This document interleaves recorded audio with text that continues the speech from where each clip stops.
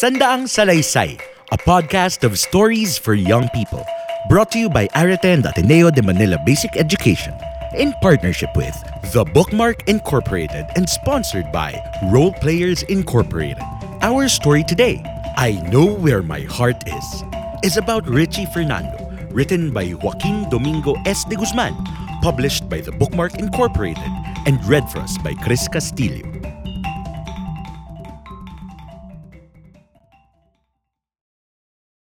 I Know Where My Heart Is, a modern hero story.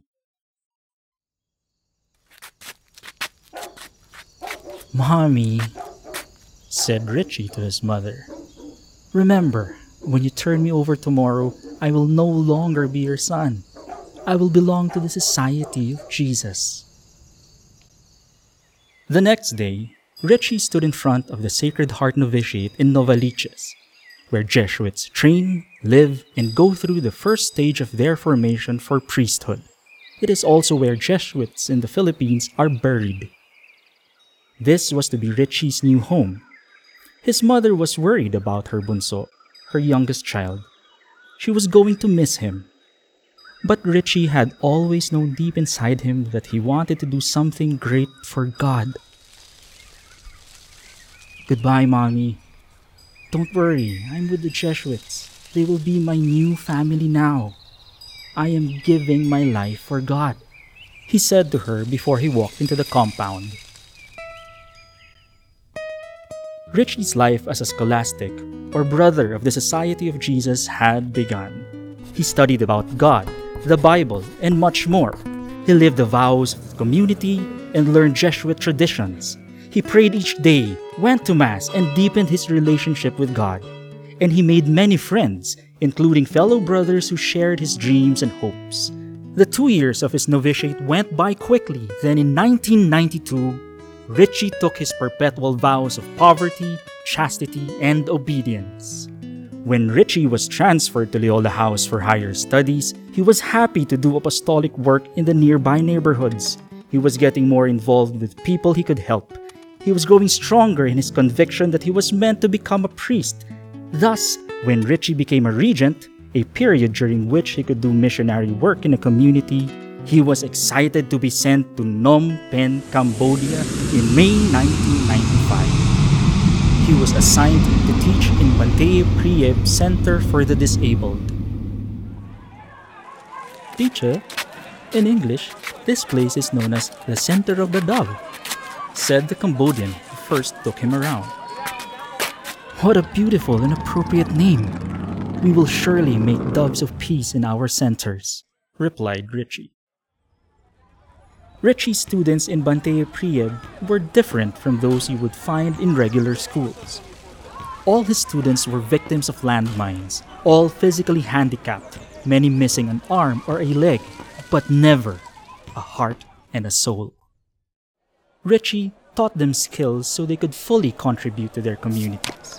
Richie loved his students and they loved him back. He was always smiling, always cheerful in Bantay Prieb. Often, his students would share their stories of survival, stories of their lives, and Richie would listen earnestly. Richie found himself another family among these students, full of joy and hope despite living amidst war, violence, and poverty. One such student was Sarom, a teenage landmine victim. He too had big dreams and wanted to finish his studies. He was quite rowdy and unpredictable, but Richie never gave up on him. "Oh, Sarom? He is tricky, but he will always have a place in my heart," said Richie. Unfortunately, because of Sarom's unruly behavior, the center had to ask him to leave. One day, Sarom was called to a meeting in the school. What happened in the meeting angered Sarom, and he took out a hand grenade from his bag. He looked like he was about to throw that grenade inside the classroom full of students who could not escape because the classroom's windows had bars. Richie realized what Sarom was about to do. He never had second thoughts. He knew what he needed to do because he had been living that way ever since, always thinking of God and the people he loved. Richie grabbed Sarom and tried to stop him from throwing the grenade. Sarom dropped the grenade and it was over in a flash. Richie had used his body to shield everyone else from the grenade blast. All the students were saved. Even Sarom was unhurt. But Richie died. Richie knew. He believed. He acted. Just a few days before he died, Richie sent an email to his friend saying, "I know where my heart is. It is with Jesus Christ, who gave his all for the poor, the sick, the orphan. I am confident that God never forgets his people, our disabled brothers and sisters, and I am glad that God has been using me to make sure that our brothers and sisters know this fact. I am convinced that this is my vocation."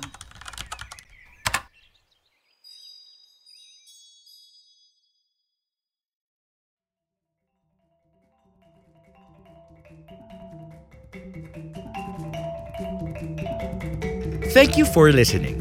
If you wish to purchase a copy of the book, you may order online through www.bookmarkfilipinobookstore.com. Hear more stories on Spotify or stream these episodes at arete.ateneo.edu, where you can also access learning materials connected to the story. Until the next story. Ingat!